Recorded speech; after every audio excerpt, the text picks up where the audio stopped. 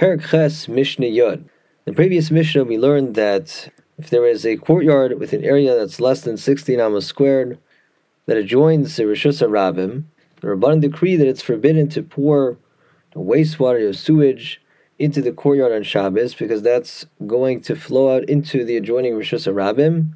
For such a courtyard isn't large enough to absorb the wastewater, and therefore it's like indirectly going from Rishus HaYachid, the Chatzar, to Rishus HaRabim. So the Rabbanan were worried that if that were permitted, people would think that one is even allowed to directly pour his wastewater into the Rishus HaRabim, which would be a biblical violation. So this Mishnah continues the topic. It says, Rabbi Eliezer ben Yaakov Omer, regarding Biv Shehu Kamor Arba Amos B'Rishus HaRabim, if there is a drainage channel that runs from courtyard into the public domain, and that channel is covered by a dome for the first 4 amos in the Rishus HaRabim, halach is shofchin nesocha mayim b'Shabbos. People in the courtyard may pour their wastewater into this drainage channel on Shabbos.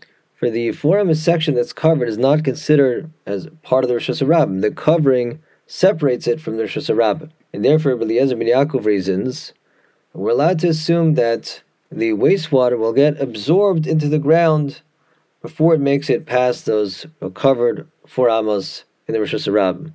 And therefore, pouring wastewater in this kind of channel is not even an act of indirectly transferring from Rishus HaYachid to Rishus HaRabim.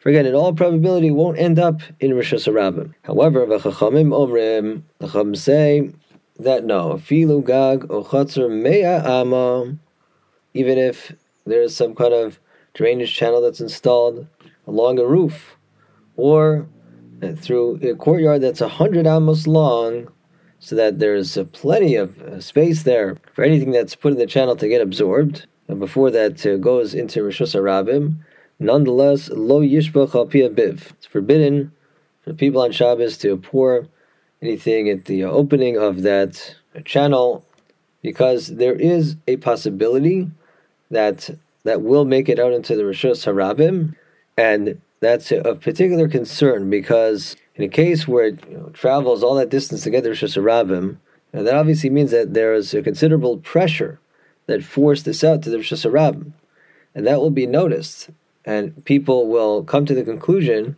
he must have poured the stuff right next to the Rishus HaRabim, because he specifically intended that this should end up in Rishus HaRabim. So that becomes a problem. As soon as you're in a situation where the way it will be perceived is that the person very intentionally wanted to get this into Rishus HaRabim, then you're in danger of people taking from this that, it's not a problem, I guess, to pour wastewater directly in Rishus HaRabim. Aval, however, the Chacham continue, Shofech lagag v'hamayim yardin labiv.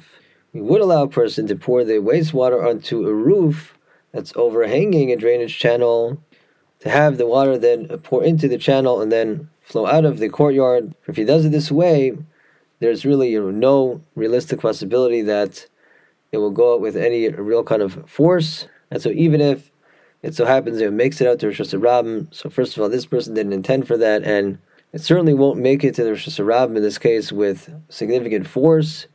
And therefore, we have no concern that people will think that a person intentionally wanted to get this into Rishus HaRabim. Now, the previous Mishnah stated that it's forbidden to pour wastewater in courtyard on Shabbos if the courtyard is less than 4 by 4 amos. The Mishnah rules, ha'chatzar v'ha'chazadra mitztarfin la'arba amos. The case where you have a courtyard that adjoins a portico, so this area of a roof held up by columns, right next to the courtyard, the Mishnah rules we can combine these two areas, and if together we have an area greater than 16 square amos, then it won't be a problem to pour the wastewater there. Rather, we would say, in all probability, will never get out to the Rishus HaRabim, but will be absorbed in the combined areas before then. Therefore, not an issue.